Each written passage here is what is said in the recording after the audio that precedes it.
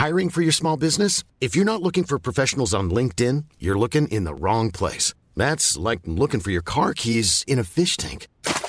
LinkedIn helps you hire professionals you can't find anywhere else, even those who aren't actively searching for a new job but might be open to the perfect role. In a given month, over 70% of LinkedIn users don't even visit other leading job sites. So start looking in the right place. With LinkedIn, you can hire professionals like a professional. Post your free job on linkedin.com/people today.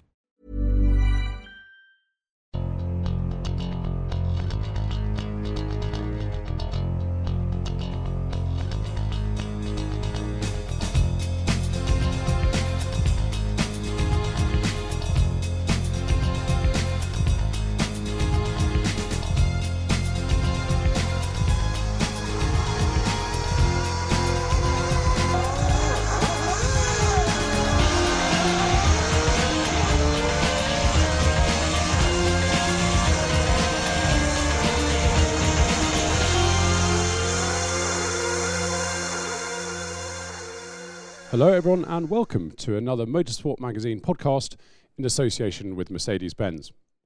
The following offer expires 31st of August. Participating retailers only. Make the most of this summer because it's going to be gorgeous. There'll be blue, cloudless skies, rolling countryside, beautiful beaches and warm, balmy seas. To get out there and enjoy it, book your Mercedes-Benz in for its free summer health check as soon as you can. We'll top up the essentials like your windscreen washer fluid. We'll leave your air conditioning smelling delightful, and we'll even get your car sparkling, inside and out. And if for any reason summer doesn't turn out as expected, never mind. At least you'll be able to enjoy your car. Visit mercedes-benz.co.uk to book your free summer health check today. Unmissable offers from Mercedes-Benz. I'm Ed Foster and I'm joined by editor Damien Smith on my left, features editor Simon Aaron, and a very special guest in Simon Taylor. Simon, a warm welcome to the podcast. Thank you very much. For those, I think 90% of you will know exactly who Simon is without any explanation, but for that very small percentage who haven't, writer, historian, commentator on television and radio, and a very keen historic racer yourself as well. Well, a very keen but rather slow historic racer. I mean, it's rather embarrassing when one spends one's life perhaps one weekend watching people who really know how to drive racing cars, and then the next weekend trying to do it yourself and getting it horribly wrong. But it kind of keeps things in perspective, I think.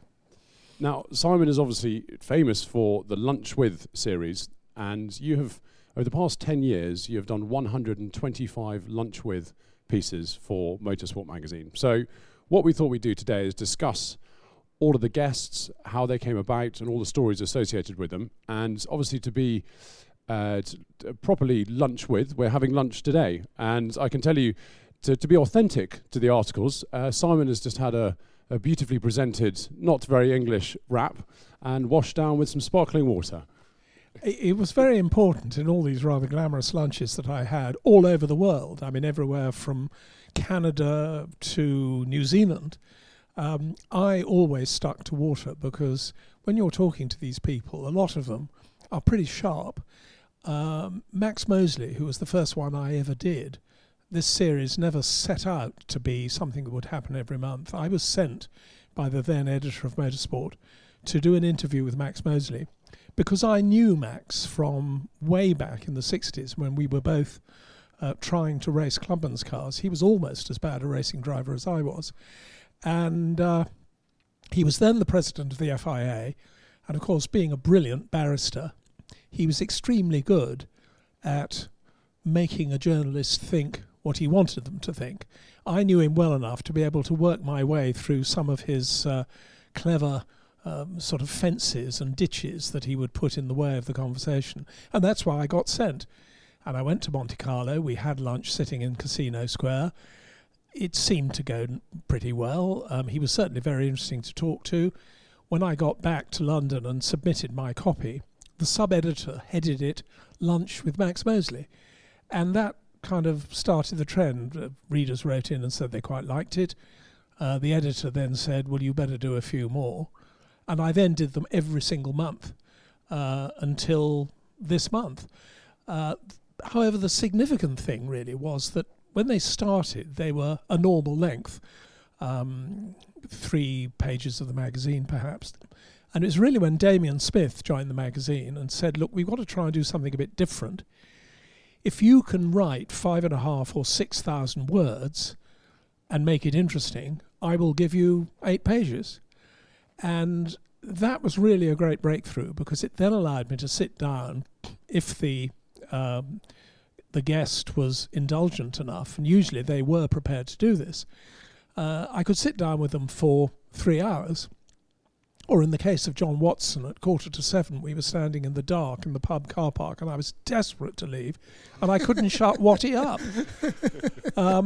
So we had, I had the ability really to go much further than most interviews would be able to do, most journalists would be able to do. The other thing, the whole point about having lunch, is that if a journalist is interviewing a personality, a driver, whatever, in a press conference, there are huge pressures of time, and also because it's a press conference and there's probably a PR standing behind his shoulder, and there are all sorts of worries about saying the wrong thing and upsetting the sponsor. It's always a very stilted affair. If you're actually sitting down and having a relaxed lunch, and even if I'm only drinking sparkling water, I try to make sure that the guest has whatever he likes to drink. You have a relaxed lunch, and it is extraordinary how people are then able to talk in a much more honest and direct way. And that's really been the key, I think, to making these things work. Well, you mentioned Damien giving you a huge number of pages there. I think we should say at this juncture, Damien, this is going to be your last motorsport podcast. Surely mixed emotions. You won't be around this table eating sandwiches next month. Yeah, I'm going to miss this very much. You know, the high points of being editor of Motorsport, producing the magazine every month, and the creative process of doing that with a team of people is something I'm going to miss tremendously. And obviously the podcasts, which have always been great fun to do, and the listeners have been kind enough to respond to us jabbering away unprofessionally for all these years. So yeah, these are the two bits that I will miss more than anything. Another somber note, Simon. This month is your last Lunch With article. Just before you jump in, I've got a couple of stats here that you had worked out, and looking at them, I actually can't believe them. But because you gave them to us, I'm sure they're absolutely right. You've written over 750,000 words. Well, I don't know about over. Certainly approaching. It's between. I tried to work it out lying in the bath the other morning, and it's between 720 and 750,000 words. I did a small calculation. There's actually a website where you can, which I discovered from doing a speech recently, where you put in the number of words, and then it tells you how long they would take to read out. And if you read all of those, you'd be busy for 96 hours. Oh, God.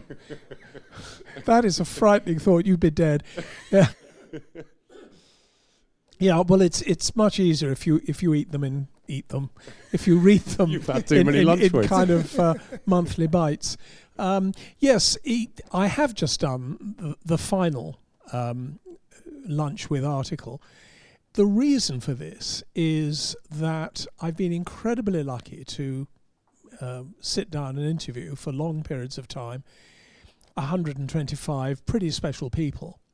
And while motorsport is full of many more than 125 wonderful people, it is becoming harder and harder to talk to current motor racing stars, because either they're not prepared to give you the time because they're living such high pressure lives, or they are prevented by all sorts of commitments to sponsors. They're prevented from really relaxing and being themselves and saying what they really want. And what concerned me was that whatever happened, because this series has worked well and people have been very kind about it, I didn't want it to sort of diminish and go out with a whimper. I thought what I had to do was, when I thought that there was any danger of having to talk to people who weren't quite as strong or as interesting or as amusing or as surprising as all the others, then I ought to draw a line under Lunch With, but certainly not draw a line under my writing. I mean, I'm hoping that Damien and his successor will allow me to continue to write for Motorsport, because it's a wonderfully satisfying magazine to write for, because you know that the great majority of the readers are far better informed and far more enthusiastic and reading your words with much more understanding than would be the case if I were writing for any other magazine. Yeah, you've had a great cast list, Simon, 125 as we say. Who, and you say, it's now increasingly hard to find the people you'd like to talk to, but who are the ones you most regret not having been able to pin down? Well, there are quite a few. I mean, there are people who sadly are no longer with us, whom I of course, would have loved to have been able to talk to. We would all love to have a conversation with Fangio, a conversation with Jim Clark. I did have a couple of conversations with Jim Clark when I was a very young Autosport reporter, but obviously nothing like this. I suppose the man that I would have loved to have interviewed would have been Bernie Ecclestone. Because quite apart from anything else, he would have been terribly funny. But I know exactly what Bernie would say. He would say, "What do I want to do that for? Why should I do that? You're going to pay me? How much money am I going to get?" And Bernie would not particularly want to do it. I don't know if this is the moment, but to give you an idea of the sort of tone of voice we were able to get into these lunches, particularly some of the people who are perhaps not so well known, but who are steeped in motorsport. Keith Green, delightful man who's been in motor racing all his life, son of Sid Green, who was also involved in motor racing. I had lunch with him and Chris Craft together because Chris Craft had driven for Keith Green, or Keith Green had been the manager of a team that Chris Craft had driven for a long time at Le Mans. And Chris Craft actually worked for Bernie when Bernie first bought the Brabham team. And this is quite a long excerpt, so you can always edit it if you want to. But I said to Keith Green, "What was Bernie like?" And he said, "Bernie rang me up and said, 'I've just bought Brabham,' like he was talking about buying a packet of fags. 'You fancy running it? Come and see me at 10 o'clock tomorrow.'" I tell you, Bernie was tough in those days. Today he's a pussycat by comparison. He slept a maximum of 4 hours a night, ate like a sparrow, but always 3-star Michelin sparrow food, of course. In his office he had a desk you could have played football on, but there was never anything on it. He'd be on 4 phones at once around the world checking up on everybody. His brain was incredible, and he never ever forgot anything anybody said and did. You had to remember everything you talked to him about, and a lot more you hadn't, because he'd phone you up at 4 a.m. and quiz you about it. That's what... I mean, there's more about drivers saying to Bernie that they wanted to have the best engine in the team, and Bernie just tossed a coin and said, "That's what you're bloody having, now shut up." He is an unusual man, and in fact, in an awful lot of my lunches, people like, for example, Jackie Stewart, people who'd been in Formula One as drivers, as team bosses, I almost invariably said to them, "What do you think of Bernie Ecclestone? Do you think he's a good egg or a bad egg?"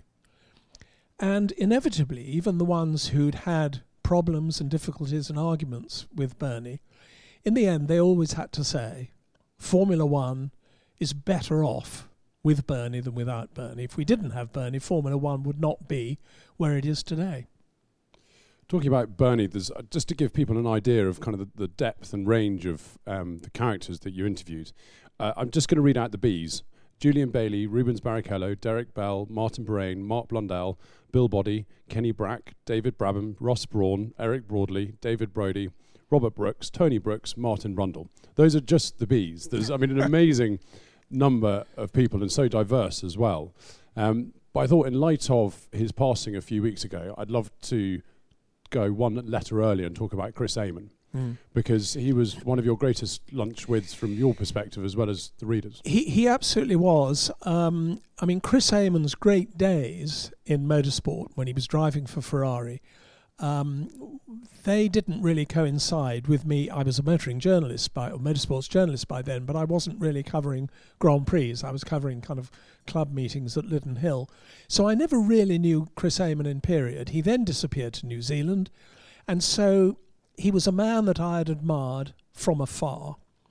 I also knew, just from having followed what he was doing when he was in Formula One, that he was, in terms of speed, one of the very quickest of his day. I mean, he was one of the top 3 drivers in terms of actual speed and ability during his era. He was an unaggressive man. Maybe this is not so much in the cockpit as outside it. And when I did my lunch with him, he said that Max Mosley, when he was first driving for March, had promised him his retainer in 3 chunks. And he got his first chunk, his first 4-monthly chunk. The second one, he had to chase and chase and chase. Did eventually get it. His third one, he never got it. And he said, Max Mosley still owes this to me today. But it's somehow so typical of Chris Amon. He just shrugged and left it at that. He wasn't an aggressive, hard man doing deals or in the paddock. And that equates with his unassuming modesty. He's about the only Formula One driver I've ever met who wasn't arrogant or egotistical. I mean, a lot of them are very charming and they hide their arrogance and their selfishness. But in order to be a great Formula One driver, you have to be absolutely loaded down with self-belief. And they all are. Some of them hide it better than others. But Chris was genuinely an unpretentious man, I think is the best way I can say it. He was also incredibly, he didn't really know me from Adam, but I went to New Zealand, I got in touch with him and said, I'm going to be able, I was actually in Australia at the time, it sounds very good to say, I went to lunch in New Zealand, implying that I actually flew from Heathrow to New Zealand. I was actually in Australia, and I worked out that I could go to Auckland, still a fair old distance, and I could be there for 24 hours. And I managed to get in touch with Chris Amon and said, look, I know you live a long way from Auckland, but is there any way that I could sort of get to you and we could have a bit of a lunch and I could interview you? And he said, look, come to Auckland. I live in Lake Taupo, and I'll come to you. And once I'd got my head around the geography of New Zealand, he actually drove for 6 hours to come and have lunch with me. And we had lunch for maybe 3 hours, and then he turned around and went home again, which is an extraordinarily unselfish thing to do. And he didn't just want to talk about himself. He wanted to talk about his mates in Formula One, particularly. What I always did with these lunches was I would say to the guest, I will have lunch with you anywhere you like. You choose your venue. I don't mind where it is. And as I've said in the piece that I just wrote for Motorsport, they varied enormously. Brian Redman wanted to go to a fish and chip shop. Keke Rosberg said he didn't eat lunch and he'd like a cup of coffee. Lots of other similar ones like that. But he said, yes, I know exactly where I want to eat. And he took me to, I met him, he sent me instructions, and I met him at a funny little cafe in a rather sort of suburban part of Auckland. And we had a perfectly good but not very smart lunch there. And he said, do you know why I chose this place to eat? Next door, have a look next door. And we went out of the restaurant, we looked next door. It was a sort of semi-detached building, and next door there was what looked like a disused small garage and filling station with a little flat upstairs. And he pointed to the upstairs window and he said, that's where Bruce McLaren was born. This was Pop McLaren's little garage, and that's why I wanted to come here. And in a way that kind of sums up Chris Amon. Just an extraordinary man. I mean, I could talk all night about some of the people who really stuck with me.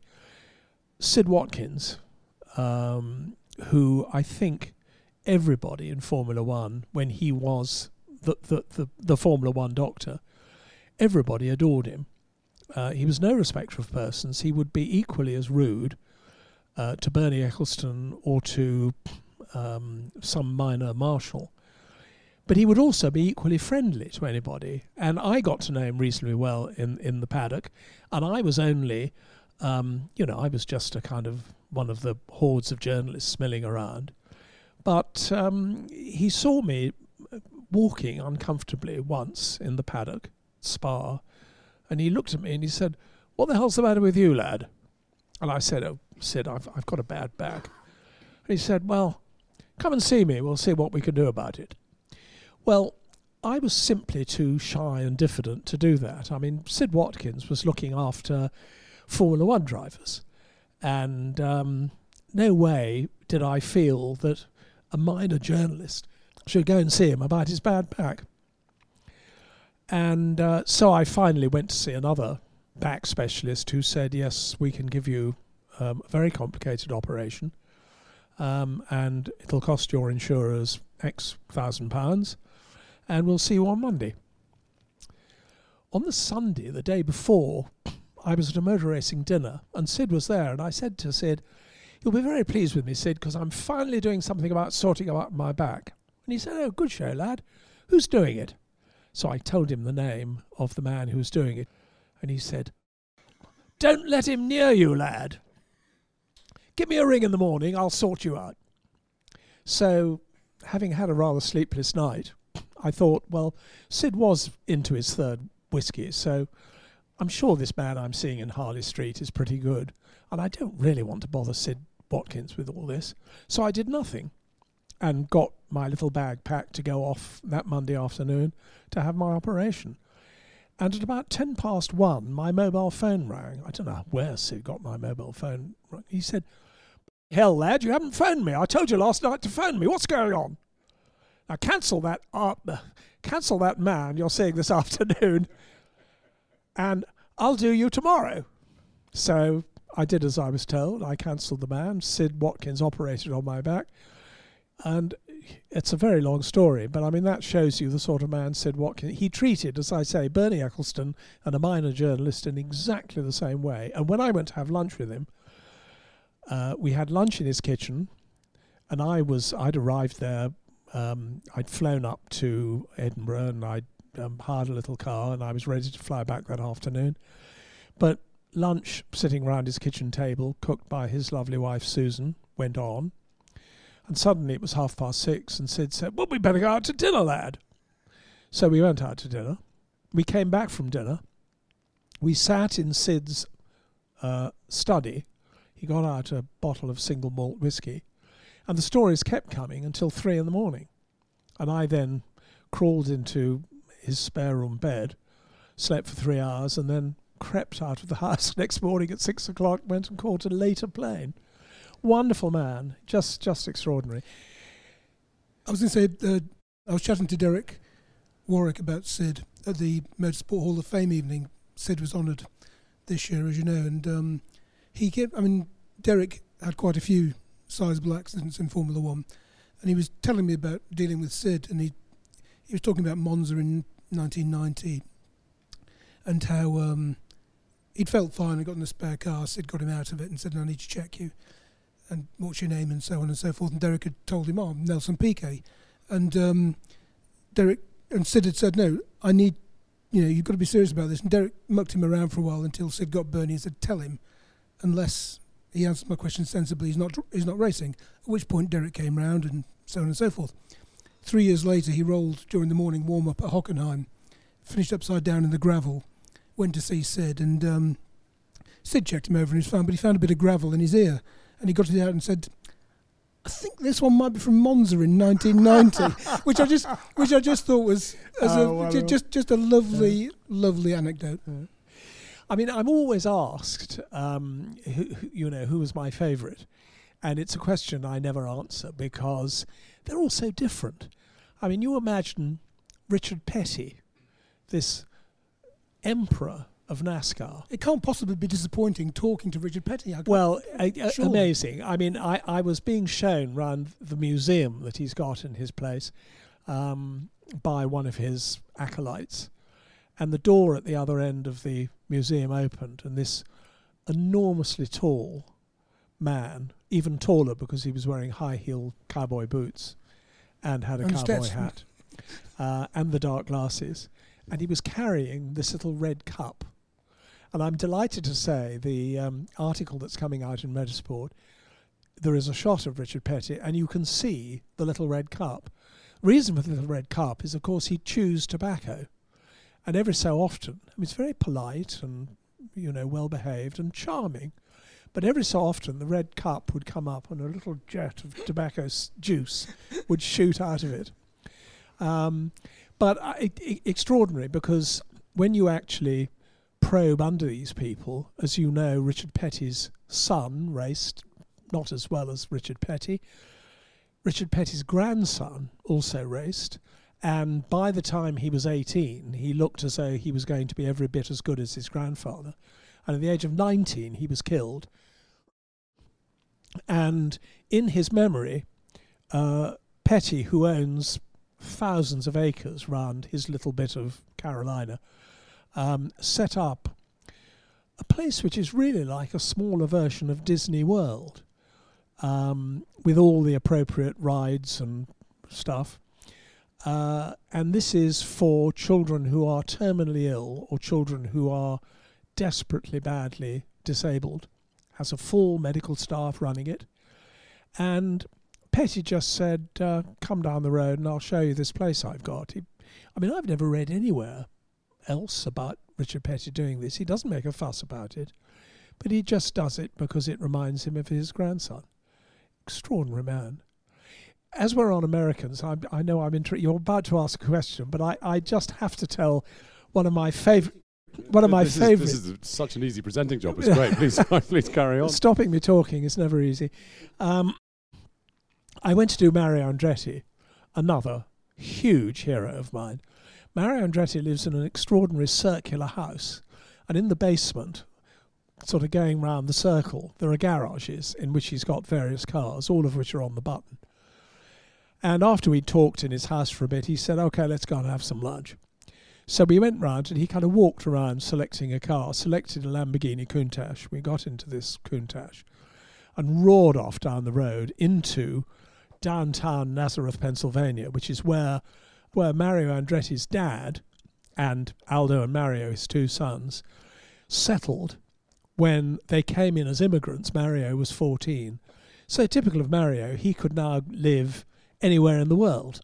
But he still lives in this rather one-horse town of Nazareth, Pennsylvania, which is where he arrived, speaking no English at all, at the age of 14. So we went to downtown Nazareth, PA, and it's not really full of Michelin restaurants. He took me to a hamburger joint, and we ate a hamburger. But of course, Mario also owns a vineyard in California, in Napa Valley. And he'd made sure that he'd obviously phoned ahead to the hamburger joint and said, when you serve us our hamburger, do make sure there's a bottle of my wine on the table. Now, the other half of this question is that I also went to see A.J. Foyt in Texas. And the way that happened was that I was having lunch with, for motorsport, Kenny Brack, who, of course, won the Indy 500 for A.J. Foyt. And he was saying, who haven't you done yet? Who would you like to do? I said, God, I'd love to do A.J. Foyt, but A.J. Foyt is 80 and not the easiest of men. And I don't quite know how to approach it. And Kenny said, well, I've got his mobile phone. I've got his number on my mobile. I'll dial him up. So he dialed Texas. It was probably then about breakfast time in Texas. And he said, hi, AJ, it's Kenny Brack here. Chit-chat. He said, no, I'm with an English journalist who'd like to come out and interview you. There was a very long pause at the end of the phone. And then AJ, I could sort of hear, listening to Kenny Brack's phone. And after this long pause, I could hear AJ Foyt's Texan voice saying, is this Limey a good guy? So Kenny said, yeah, he's a good guy. You better tell him to come. So I flew to Texas. I went to see A.J. Foyt, who was marvellous, rather large now, but absolutely as uncompromisingly Texan as he always was. And he took me to a hamburger joint because he's not in urban, he's right out in the wilds, really. And there's just kind of Texan plains, nothing around, and there's a little one-horse town which has a hamburger joint. So he said, "We better go and have a hamburger. Will that do you?" And of course I was so anxious to say the right thing and sort of stay on the right side of this rather terrifying old man that I said, "Oh yes, AJ, hamburgers are great. In fact, when I went to see Mario Andretti, we had a hamburger." Big mistake. Because of course I'd forgotten that AJ Foyt and Mario Andretti have history. And he kind of, when I said this, the temperature in the room went down a couple of degrees. Anyway, we went to have our hamburger, and in the middle of lunch, AJ looked across at me and said, "How's your hamburger?" I said, "Oh, AJ, it's very good. It's lovely." "Is it better than Andretti's?" I think, like Simon, I struggle to pick a favourite from the 125 because there've been so many. They're all special in their own different ways. The American ones I did particularly enjoy often because they were so incongruous, really. That the way this worked, as from my perspective as editor, was that Simon was a dream journalist to work with because we'd get together once a month when he came in, and he'd have a list of names, and I'd have a list of names, and we'd talk through potential targets, and we'd always try and keep 3 or 4 ahead, so we always knew what was coming up. And we'd agree on who to go for: Grand Prix drivers, sports car drivers, engineers, team owners. And Simon would go off, and he was brilliant because he would organise everything himself. I wouldn't have to do anything. So James Mitchell, who was the regular photographer in the UK and Europe, he'd phone James, organise James, tell him where to be, what time he had to be there. And James lives in Italy, so that wasn't straightforward either. And he would contact the subject, and he would organise where to meet. The subject would choose the lunch venue. So that's something we can talk about in a second, I'm sure, about some of the choices that we've made. And the American ones, as I say, they were these incredible names: Andretti and Foyt and Petty and John Force, the drag racer. And what I used to like picturing from The Office was this English gentleman with this cut glass English accent, which I remember mostly from BBC Radio Le Mans reports when you used to do those growing up and get the hourly reports from Le Mans. Simon's voice is just so distinct. And to imagine him with that accent sitting down next to AJ Foyt and talking, it was the most. But the thing that I can see from Simon's work is that he had an ability to talk to anyone, and whatever background they came from, Simon allows them to tell their story, and has a style that doesn't interrupt them, doesn't allow them, doesn't interfere with the copy. And 5,500 words later, it would come in on my email, and I wouldn't have to touch hardly a word. It would always be pretty much word perfect, and it would be printed in the magazine in that way. It's been one of the pillars of the magazine for the past 10 years, along really with Nigel Roebuck's Reflections column. Those two articles, the two things that readers always talk to me about a bit as being special. It was so easy. It should have been so much more difficult, but because Simon put so much work in, and the research that would go in before he had to go and see the subject, and then the time taken to transcribe. Journalists always complain about transcribing interviews because it's a laborious process. Even if you're listening to AJ Foyt, it still takes a lot of time. So much effort and time went into these articles, and I think the body of work that we've got, this 250,000 words over 10 years, I think it's second to none in terms of a series of interviews with motor racing personalities. I don't think anything will ever touch it. I actually, talking about the words coming in, word perfect, I remember quite soon after arriving at Motorsport, I thought I was given lunch with to fit on the page or something, and I seem to remember putting hyphens in where they shouldn't have been. This is before I'd learnt the hyphen rule properly, and Simon came in and said, "Who's done this?" And not knowing 100% quite sort of how serious the problem it was, I put my hand up. And I'm amazed you ever forgave me, actually. Well, one of the things, obviously, Simon is, he's not one of the staff. He's a freelance writer who contributes to the magazine each month. Now, no other writer is allowed to come into the office to actually sub their copy on page. But because it's Simon, we turn a blind eye and allow him to. So he always comes in. But the thing is, as you know, Ed, we wouldn't miss those occasions because usually there's stories to tell about the most recent lunch he's had and the adventures and things that maybe couldn't go into print. Of which there were many, I think. Yeah, absolutely, and then obviously, there's if anyone's added anything that they shouldn't have done, it's always been highly amusing.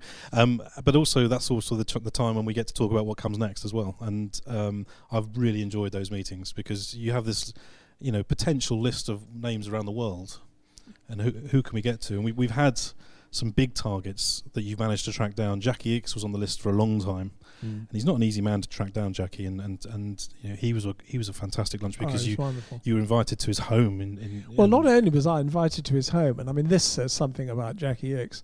I went because this was always I had to travel as cheaply as possible, and I was happy to do that because the less I dug into motorsports budgets, the more I would be able to do. So I became very adept at finding the cheapest flights from A to B. And the cheapest way to go to Brussels, which is where Jackie Ickx lives for some of the year, he spends a lot of his year in Central Africa, which is where his wife comes from. But anyway, I went on the Eurostar to Brussels and spoke to Jackie to make sure I knew exactly where his house was. He lives beautiful house, right in the middle of the city. So that I could get in the taxi and go to his door. And Jackie said, no, no nonsense about a taxi. I'll come and meet you. So Jackie Ickx, this journalist is arriving to interview him. He gets into his car, he goes to Brussels railway station, and he was standing on the platform waiting for me when I got off the train. Jackie Ickx has always been one of my all-time heroes. That seemed to me extraordinary. The reason why, it has to be said, the reason why so many people, so many of these great targets were prepared to talk to me was because of the reputation of motorsport. Now, obviously, there's some people, John Force, the drag racer, and his 3 daughters, who are also drag racers, and that's a whole other story because 2 of them came to the lunch. He might not have been a monthly reader of motorsport, but so many of the guests, whether they were current generation or whether they were perhaps racing in the 50s or 60s, they all knew motorsport. And because I was coming from motorsport, there was a sort of acceptance that the magazine was not going to waste their time. It was a magazine for people who, it was read by people who understood and who knew what the sport was about. And that was an enormous help. Dan Gurney is an example of that. I got on to Dan Gurney, whom I knew slightly, but not that well. And we were communicating by email, and I sent him an email and explained what I wanted to do. And he emailed straight back, and he said, look, I'd love you to come and have lunch with me. Please come and have lunch. Come over to Santa Ana, California. But I'm not going to allow you to interview me because for the last 20 years, I've wanted to write a book about my life. A lot of things have happened to me in motorsport. I think I ought to write a book. And I really don't want to sit and be interviewed by you for motorsport and give you all my best stories. So, sorry, come to lunch, but you're not allowed to interview me. I received that email at, 7 o'clock one evening. At 11 o'clock the next morning, and that must have come very early in the morning because Dan's in California, I got another email from Dan, and he said, I've thought over what you said last night, but I've always liked motorsport, that green one. So what the hell, come over and I'll tell you my stories. And we sat in Dan's workshops, which are still very much working, with a Formula One Eagle sort of within touching distance, and had a wonderful afternoon with Dan Gurney. And it was really, he agreed to do it because of the respect he had for motorsport. I don't want to talk too much about Americans, but another guest who really stays with me is Roger Penske. Now, Roger Penske, as we all know, is a huge figure. I mean, he, aside from motor racing, he's a huge business figure globally. He's worth $2 billion. And I wanted to talk to Roger Penske. I fortunately knew somebody who is very high up in Penske's organisation who has Roger's ear. And finally, the word came back that Penske had just bought, he buys companies all over the world all the time, and he just bought Maranello Concessionaires, who are the Ferrari dealers in this country, the Ferrari importers. He just bought it. And he was coming in one of his executive jets. He's got 6 executive jets, one of which has transatlantic capability. He was landing at 6:30 a.m. at, I think, Fair Oaks, some sort of little executive airport. And he would meet me at 6:30 a.m. outside Maranello Concessionaires, and he would spend 20 minutes having a cup of coffee with me. That's all he was going to give me. But because it was Roger Penske, I thought, well, I've got to have that 20 minutes. And he'd also said to me, I'm not interested in looking back. I don't remember when I raced the Xeric Special in 1961. I'm not interested in looking back. I look forward. This is a man who's nearly 80, and he's still buying companies and running huge organizations. He said, I don't look back, I look forward. But I'd done all my research. I think the least you can do when you're going to go and meet these people is make sure you know all about them. And if, when you start talking to them and you can show in the first 10 minutes of conversation that you have done your research and you do know everything they've done in motorsport and even where they went to school and all this stuff, then they start to take you seriously. And some of this was sitting in the back of Roger Penske's car. Some of it was following him round while he was going to look at the stores department at Maranello Concessionaires because he'd just bought it and he wanted to look at it all. But I did get about 3 hours of Roger Penske, sort of 3 interrupted hours, but it was enough to make a piece. And he did say at the end, you've reminded me of things that I'd completely forgotten about. I don't remember doing that race at Watkins Glen in 1962, but you've just reminded me. The overriding impression I've always had from reading Lunch is that it's a very comfortable experience. I mean, you don't have to name names, but I mean, have they all been comfortable or have there been some awkward ones?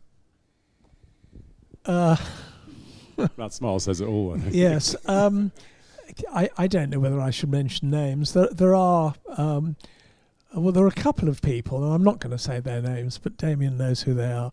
A couple of people, I always said to Damien, look, I will do anybody, but there are 2 people I don't want to have lunch with. And in the end, I did have lunch with both of them. And the piece came out all right, but for different reasons, neither of them were a particularly comfortable experience. But actually, I mean, I've just scribbled down on the train coming here, people, I mean, Pat Symonds, very nice man, but obviously the elephant in the room talking to Pat Symonds would be how he was, his career was completely broken because it was shown that he had, as it was thought then, he effectively manufactured a serious cheat. He was, as we all know, he was working for Benetton. Nelson Piquet Jr. was encouraged to have a deliberate accident to improve the situation for his teammate Alonso. This all came out, and Pat Symonds, who had been a sort of central Formula One figure for a long time, was banned from Formula One for 5 years. Flavio Briatore, his team boss at Benetton, was banned for life, although Briatore never admitted what he'd done. Pat Symonds, and I wrote down the quote, Pat Symonds said, and he is a nice and honest and honourable man, I should point out, Pat Symonds said, when I was at school, I learned there were 2 rules. One is, tell the truth. The other is, don't Welsh on your friends. So Pat Symonds, what happened was that Nelson Piquet Jr. fell out with the team, and in order to injure them, he said, well, I was told by my team to have this deliberate accident. Pat Symonds said, it's true, give me my punishment, and he was pushed out of Formula One for 5 years. Fortunately, he's now back. Flavio Briatore was told, go away and don't come back again ever, although Briatore said, unlike Pat Simmons, nothing to do with me. But when I had my lunch with Pat Simmons, the thing that he then said was, actually what happened was that it was Nelson Piquet Jr.'s idea to do this. He came to us and said, look, why don't I have this accident? He did that because he was trying to curry favour with the team, who were getting very fed up with him and wanted to fire him. Now that's the sort of little extra thing which sneaks out when you're having lunch with somebody 10 years after the event. And I love that sort of thing. I mean, there's another one which sneaked out 50 years after the event. And this was when we had a lunch which was tremendous fun, which was celebrating motorsport's 90th anniversary. And we got together a group of present and past motorsport people. And the oldest was Michael T., who was the son of the proprietor of motorsport back in the day and worked for the company as a photographer. And he was photographing the British Grand Prix at Aintree in 1955. And we all know what happened at Aintree in 1955, the two Mercedes being driven by Fangio, the world champion, and Stirling Moss. And in all the races, Fangio won, with Stirling following him obediently home. But at the British Grand Prix, Stirling Moss won, and Fangio followed him home. And Stirling has said to me on several occasions, do you know, boy, I've never known whether I really beat Fangio fair and square or whether he let me win. And I asked the old bugger about it, and he'd just give me a smile, would never answer. Now, when we were having lunch with Michael T., the photographer, you've got to remember that racing circuits now have television coverage of every millimetre. They have observers, marshals, usually grandstands, round every inch. But in those days, it wasn't like that. And over at the back of the circuit at Aintree, there was no television, no proper television, of course, in those days. There were no spectators at that part. But Michael T., wanting to get a different photograph, had actually walked over to the back of the circuit and was photographing there by a tree. No protection for photographers, of course, but he wanted to be by a tree so that if a car went out of control and looked as though it was going to hit him, he could dart behind the tree. No digital cameras in those days. You had to have film, obviously, and he was shooting, and Moss and Fangio were going round. Moss was actually ahead at this point. Fangio was following him. And Michael T. needed to reload his camera, needed more film. So he went behind the tree to reload his camera. And as he did this, he saw to his astonishment Fangio making a rare mistake, shooting across the grass, half spinning, managing to get the car back together again, getting back onto the circuit, having lost probably a quarter of a minute. And unfortunately, he was behind the tree, so of course he didn't take a photograph of it. Apparently nobody else saw that. And when Michael T. told us that story, I instantly telephoned Stirling and said, look, did you know this? Fangio caught him up but didn't pass him. And when I looked at the reports, there was one particularly good report, probably Dennis Jenkinson in Motorsport, which covered the race minutely, and it did mention that there was one point in the race where the gap between Moss and Fangio, sometimes Fangio was leading, sometimes Moss was leading, but they were always together. But there was one point in the race where suddenly Fangio was 13 seconds behind, and this was unexplained. And it took 60 years, before Motorsport was able to publish what really happened at the British Grand Prix in 1955, and Stirling was astonished. He never knew, because Fangio kept that a secret till he died. Didn't Fangio blame Michael T for it as well? Yeah, because he was Michael was his breaking point, wasn't he? Oh, and then he moved. Right. I'd forgotten that. Yes, absolutely. And he saw him in the paddock afterwards and said, "You moved." That's right. And that's why he went off. Right. That's even better. Yeah, amazing. This, This seems like I've got lots of readers' questions here, which we'll come on to in a second. Sure. But it seems like a good idea to tell all of our listeners about the Mercedes-Benz World promotion that we have. Visit mercedes-benz.co.uk/simulator, and you can go and try the Summer Simulator Challenge at Mercedes-Benz World. If you or your family have always wanted to get a taste of what it's like to drive an F1 car around Silverstone's British Grand Prix circuit, then visit the simulator zone at Mercedes-Benz World. There's 3 sizes of simulators, including a full-size F1 car, and anyone over 1.2 metres tall can get a step closer to what it's like driving in a Mercedes AMG Petronas Formula 1 car.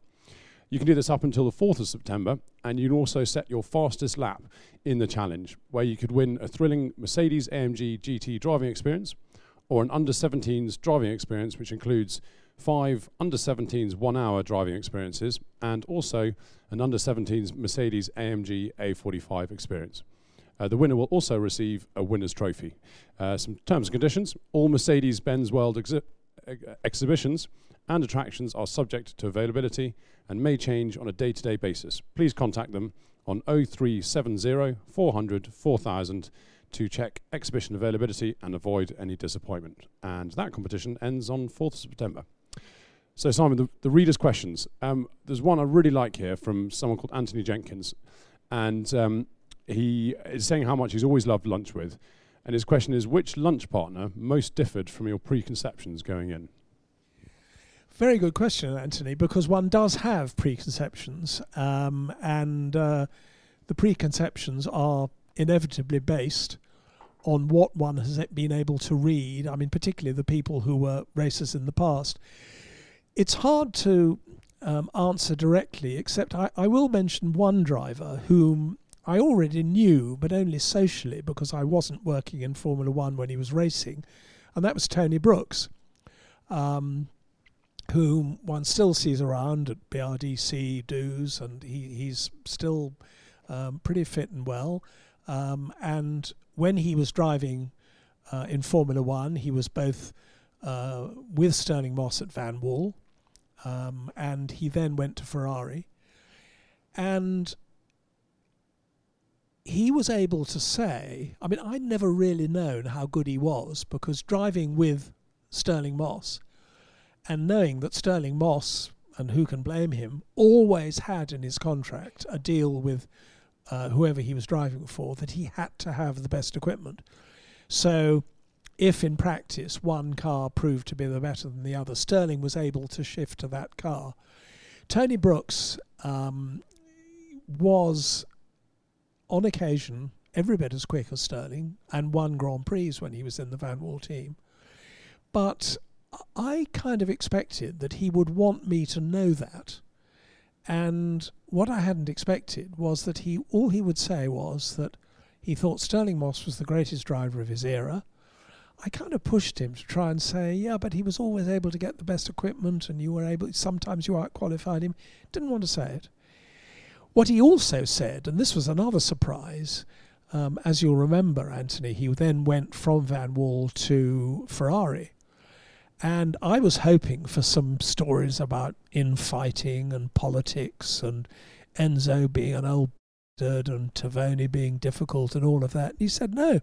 He said Ferrari was a happy team.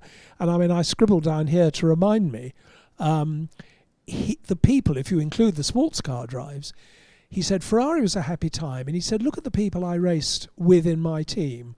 Dan Gurney, Phil Hill, Cliff Allison, Jean Barra, all great people. And whatever Enzo was doing and whatever Tavoni was saying, we had a good time. Amazing.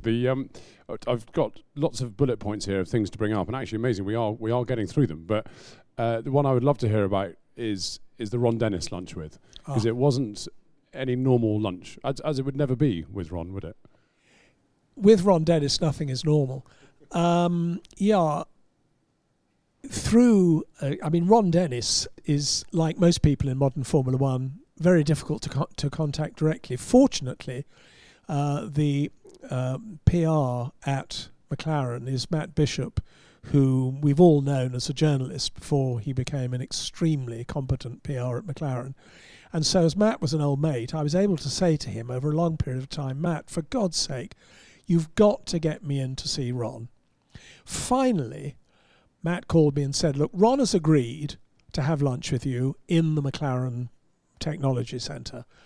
And I'd said to Matt, look, it's no good having, a quick bowl of muesli or whatever Ron Dennis eats. I've got to have him for 3 hours. And Matt finally said, Ron has agreed that he will have lunch with you and he will sit over lunch with you for up to 3 hours. So all excited, I went to the McLaren Technology Centre and I was told to be there for 12:30. And I arrived, Matt greeted me and we went into the dining room where there was sort of immaculate, very nouvelle cuisine that you would imagine from McLaren. I remember the McLaren-shaped butter. Exactly. That's quite right. And we waited, with Matt getting more embarrassed. And finally, at 1:50, Ron arrived, and he said, I'm not having a good day. And he left at 2:30, so I had him for 40 minutes. But bless him, he did have the grace to feel embarrassed about this. And he said, look, I know you haven't got what you want, so Matt will get back to you and we'll sort out something else. So I said, fine. I said to Damien, look, we're not going to be able to have the lunch with Ron for a bit. Let's leave it and see what happens. 6 weeks later, I had a phone call from Matt to say, Ron will see you this evening at his house. So I went to Ron Dennis's house, which is kind of unusual. I mean, it's remarkable. It's a sort of huge faux Georgian mansion. It's immaculate, as you can imagine. It has a big gravel drive in front of it. When I arrived, the big sort of gravel area in front of the house was empty. And I parked my car neatly in one corner, hoping I was doing the right thing. And instantly, a sort of servant appeared at my elbow and said, I'm sorry, sir, but nobody's allowed to park here. You'll have to park round the back. So this huge gravel area, which looks as though it's arranged for guests to park their cars, they don't park their cars there. So I parked round the back. I went in through the kitchen. Actually, one of 3 kitchens. There were 3 kitchens in Ron's house. I was told to take my shoes off at the door, which of course I did. Ron wasn't there, but he arrived shortly afterwards, showed me around the house, which was astonishing and actually very nice and very interesting. It has an extraordinary subterranean sort of reception room which goes under the garden. The whole house is astonishing. And then there was no sign of any lunch or any dinner or anybody going to service anything. It was now about 7 o'clock at night. And Ron said, OK, let's go to the pub.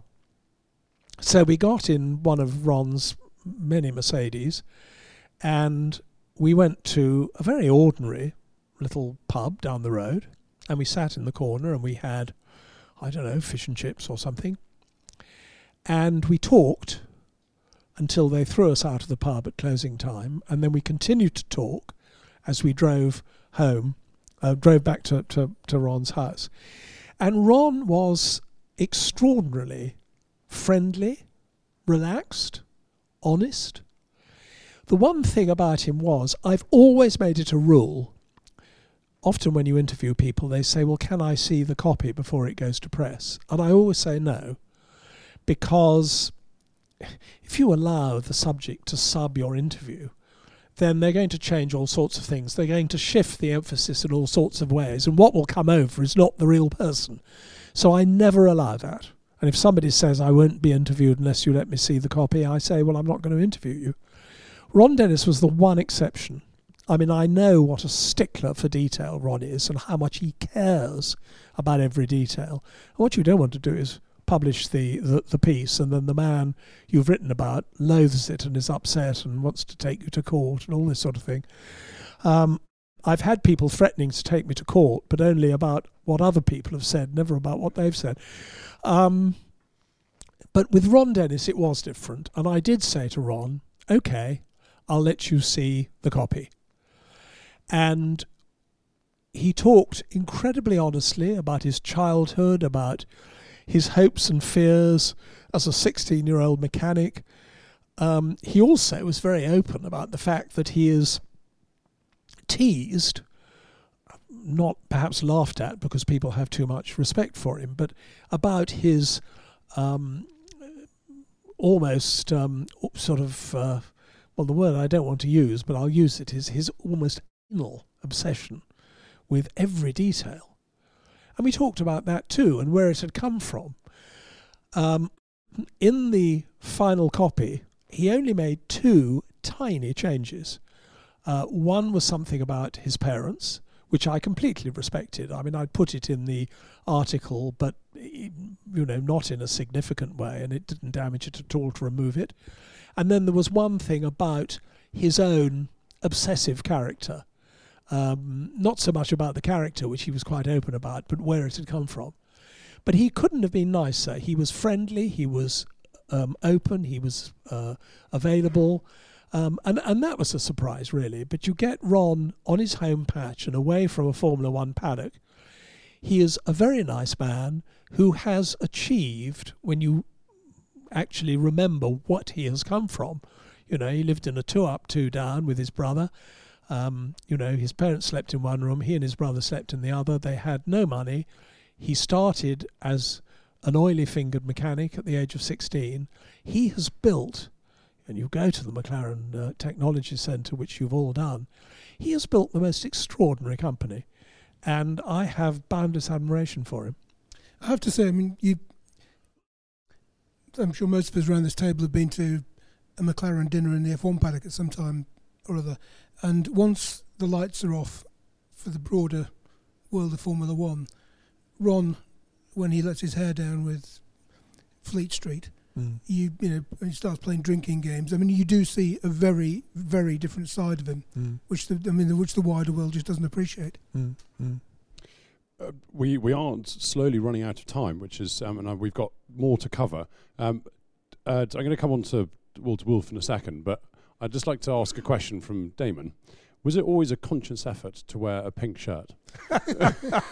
Damon, for those of you who don't know, is the arts designer here at Motorsport, and he is currently, he's put together the final lunch with that has a sort of collage of all the lunches with, and the pink shirt apparently is there most of the time. Actually, if I'd thought about it, I would have tried to put on a pink shirt this morning. Do you really want the truthful answer? Go on. There are certain things, and we've talked about Ron Dennis's peculiarities. I'm now going to tell you about one of my peculiarities. There are certain things that I resent spending money on. And one of these is my clothing. I believe that clothes are worn in order to keep warm and to keep respectable, so you don't sort of show your naughty bits in public. There is no other reason to wear clothes. And I've no interest whatever in having clothes that are fashionable or will impress anybody. It's just not what I do. And most of my shirts, I haven't looked at this one, but most of my shirts are vintage. I mean, they look as though they've seen better days. And for much of the last 10 years, I've only really had one respectable shirt. And it happened to be pink. And that was the one I wore. That's brilliant. That's such a simple, normal reason. Now, as I mentioned earlier, Walter Wolf, he was actually one of my favourite lunches with, because it was someone that you just don't, I certainly had never read much about. You'd read about them, but you never actually hear from the man himself. I mean, what was that like, chatting to him? Because he's a slightly different character. It was extraordinary. He certainly is a different character. Walter Wolf, of course, had a pretty brief time in Formula One. The Wolf team appeared, won Grand Prix with Jody Scheckter, and then disappeared again. And Walter Wolf was a larger-than-life character in the Formula One paddocks while he was around. He was an Austrian, I think. I mean, his true nationality was always a little bit vague. But anyway, he was a wonderful character and clearly had lots of money, although it was quite difficult to find out where the money had come from. He'd spent a lot of his time in Canada, which is where he'd been brought up.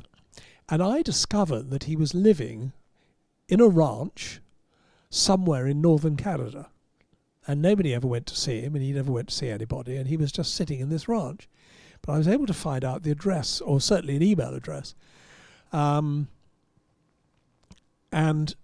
so I emailed Walter Wolf and said who I was, and said, you know, I know you've had nothing to do with Formula One for a bit, but it would be great just to sit down to lunch and talk about it. And I'll come to you, you know, in your deserted, your isolated ranch, if that's convenient for you. I mean, unfortunately, he very sweetly and very quickly emailed me back and said, yes, I'll meet you for lunch. Don't mind doing that at all. Unfortunately, he didn't suggest I went to his ranch, because he said he had to be in Vancouver on business. So I met him in Vancouver.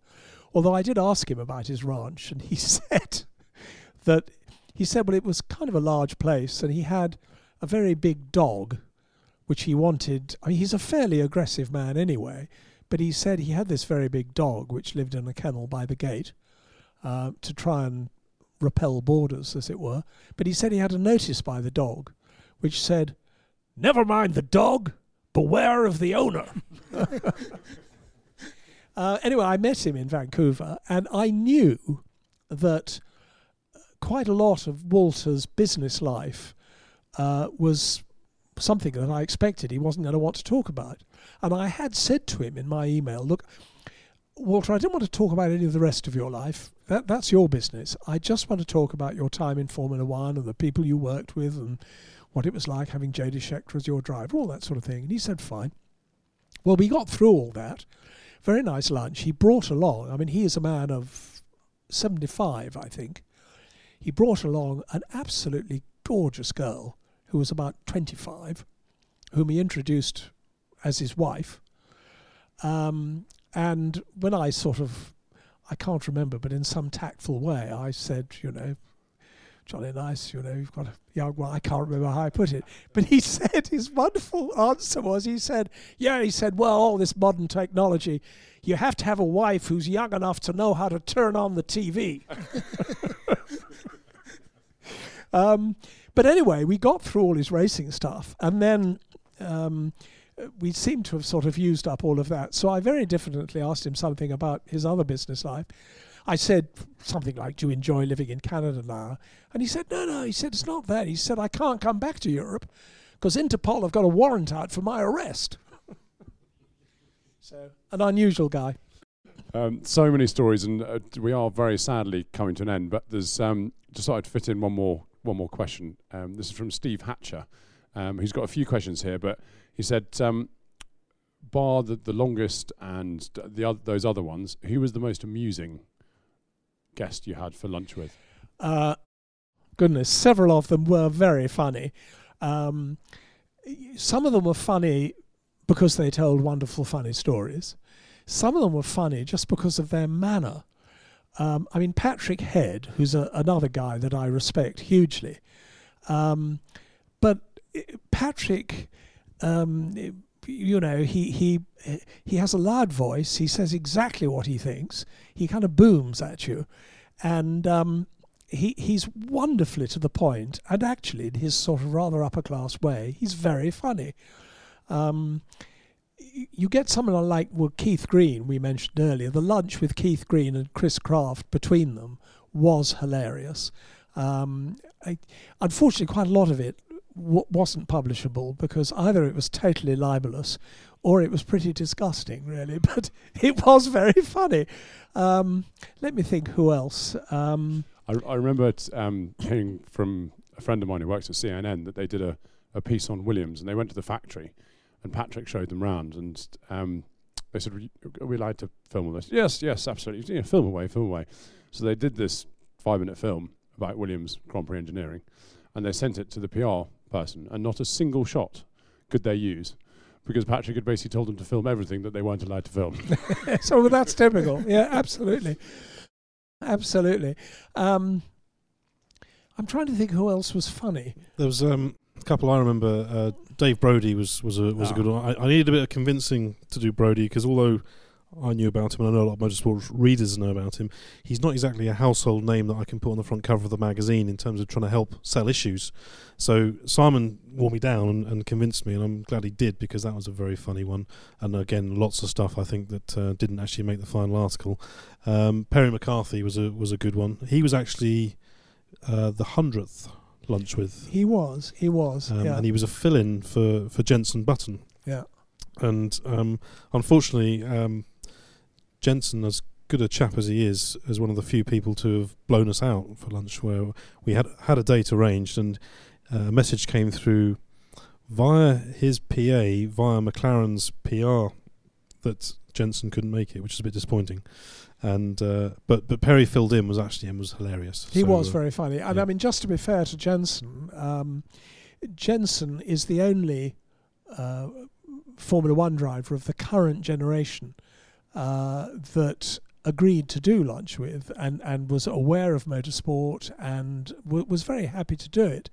And I was quite surprised that he said he would, because inevitably current Formula One drivers don't want to do it for the reasons that we said earlier. You know, they're terrified of what they're allowed to say and what they're not allowed to say and so on. And Jenson was quite happy to do it. And I think the reasons why he then couldn't were much more to do with the frenetic world of the modern Formula One driver than actually that he couldn't be bothered to come. It is better to get them when they're retired. There's no doubt about it. And we find this not just with Lunch With, but generally, you know, the subject matter tends to be much more engaging when they've had a time to step away from the sport and actually reflect on things. And well, actually, yeah, in my view, it's better to get them when they've retired from Formula One. They may still be in motorsport. I mean, Mark Webber is an excellent example. When Mark Webber had come out of Formula One, but was very busy with his role with Porsche in endurance racing, he was very happy to find time to come and have lunch. All he said was, when I said, "What venue would you like?" he said, "I don't care where I go, mate, but it's got to have somewhere where I can land my helicopter." So I found a pub in Hampshire which had a field next to it, and he duly appeared, bang on time, landed his helicopter. We had a jolly good lunch. He was fascinating about what Formula One was like and what he thought was wrong with Formula One. And as he'd been in it only 12 months before, that was fascinating. And then he got in his helicopter and off he went. Great man. I think what disappoints me from a selfish point of view is Simon and I have been talking about when the series should finish for a good couple of years, and I keep saying to him, it's got more life in it, don't worry, people love it, keep them coming. The thing that I'd have been intrigued by is in 10-15 years time would have been to read Lunch with Lewis Hamilton or Sebastian Vettel or Fernando Alonso and all the guys who are racing now, and to see if in time they become more accessible, because at the moment they are very hard to get to, even for us with our fortunate position to have contacts and to be in Mark Hughes in the paddock. It's not easy getting in front of these people, and certainly away from a Grand Prix it's almost impossible. To find out whether the current generation can be as entertaining and as funny and as engaging as the older generations. And there's a lot of people who think that maybe they won't be. I happen to think that maybe they will be if you can get to them and you can get beyond the surface, get under the surface. Well, they're all intelligent people. I mean, this is the thing. Once they get out of this curious kind of gilded cage, I'm not sure about Lewis Hamilton. I don't know what he'll be like in 15 years' time. Maybe he'll have even more tattoos. But I think a lot of the people in Formula One will be fascinating to talk once they've got the shackles of Formula One off them, because you don't get to be world champion unless you're highly intelligent. I believe. In fact, here's a man I would have loved to have had lunch with. He's a man I knew well, and I did have lunch with on many occasions, but never in the motorsport context. And that's James Hunt, who sadly, is no longer able to have lunch with me. But I do remember sitting after James had retired from Formula One. He still used to hang around in the Marlborough McLaren motorhome, and we were sitting in the motorhome at a Grand Prix, and he was talking about his own world championship and what he'd done in his career. And he said, Simon, you've got to understand that you can't be world champion unless you're an intelligent man. And at that point, Nelson Piquet walked past the window, and James looked out of the window and said, "Mind you, there are exceptions to every rule." I have to say, Simon, I think of the current crop, Sebastian Vettel, who I find very, very engaging, and I was lucky I interviewed him 2 or 3 times before he became world champion, and I have interviewed him since. And I think he's, with due respect to all of them, I think he's possibly the most intelligent racing driver I've ever encountered. And I think in due course he will be I think he should come out of retirement in 10 or 15 years' time to do Vettel, because I think he will be an absolutely great. Let's make a date for it. Well, absolutely. I mean, look, if Damien or his successor, if you're prepared to have me back when I'm 85, I'll be long gone. It's all right. I mean, I'm quite happy to eat lunches in my 80s if I'm lucky enough still to be here. And yes, there are an awful lot of people who aren't able to have lunch with me now, but perhaps we'll be able to then. So watch this space. I have a suspicion this could become the like many of your lunches, extremely long. There are so many stories to hear, but we are going to have to call it a day. Simon, thank you so much for spending so much time with us and recounting all the wonderful stories. Well, it's that been have come fun to from do. a wonderful series. It is probably worth saying that you can actually read every. Millions of people have lost weight with personalized plans from Noom. Like Evan, who can't stand salads and still lost 50 pounds. Salads generally for most people are the easy button, right? For me, that wasn't an option. I never really was a salad guy. That's just not who I am. But Noom worked for me. Get your personalized plan today at Noom.com. Real Noom user compensated to provide their story. In 4 weeks, the typical Noom user can expect to lose 1 to 2 pounds per week. Individual results may vary. Mom deserves the best, and there's no better place to shop for Mother's Day than Whole Foods Market. They're your destination for unbeatable savings, from premium gifts to show-stopping flowers and irresistible desserts. Start by saving 33% with Prime on all body care and candles. Then get a 15-stem bunch of tulips for just $9.99 each with Prime. Round out Mom's menu with festive rosé, irresistible berry chantilly cake, and more special treats. Come celebrate Mother's Day at Whole Foods Market. Single of the Lunch With articles, bar the last 6 months, on the Motorsport Archive. They're all there. If you've got 96 hours to spare, you now know how to spend them. Thank you very much for listening to another Motorsport podcast in partnership with Mercedes-Benz, and we'll see you next month for another Motorsport podcast. Bye-bye for now. The following offer expires 31st of August. Participating retailers only. Make the most of this summer because it's going to be gorgeous. There'll be blue, cloudless skies, rolling countryside, beautiful beaches, and warm, balmy seas. To get out there and enjoy it, book your Mercedes-Benz in for its free summer health check as soon as you can. We'll top up the essentials like your windscreen washer fluid. We'll leave your air conditioning smelling delightful, and we'll even get your car sparkling, inside and out. And if for any reason summer doesn't turn out as expected, never mind. At least you'll be able to enjoy your car. Visit mercedes-benz.co.uk to book your free summer health check today. Unmissable offers from Mercedes-Benz. Mom deserves the best, and there's no better place to shop for Mother's Day than Whole Foods Market. They're your destination for unbeatable savings, from premium gifts to show-stopping flowers and irresistible desserts. Start by saving 33% with Prime on all body care and candles. Then get a 15-stem bunch of tulips for just $9.99 each with Prime. Round out Mom's menu with festive rosé, irresistible berry chantilly cake, and more special treats. Come celebrate Mother's Day at Whole Foods Market.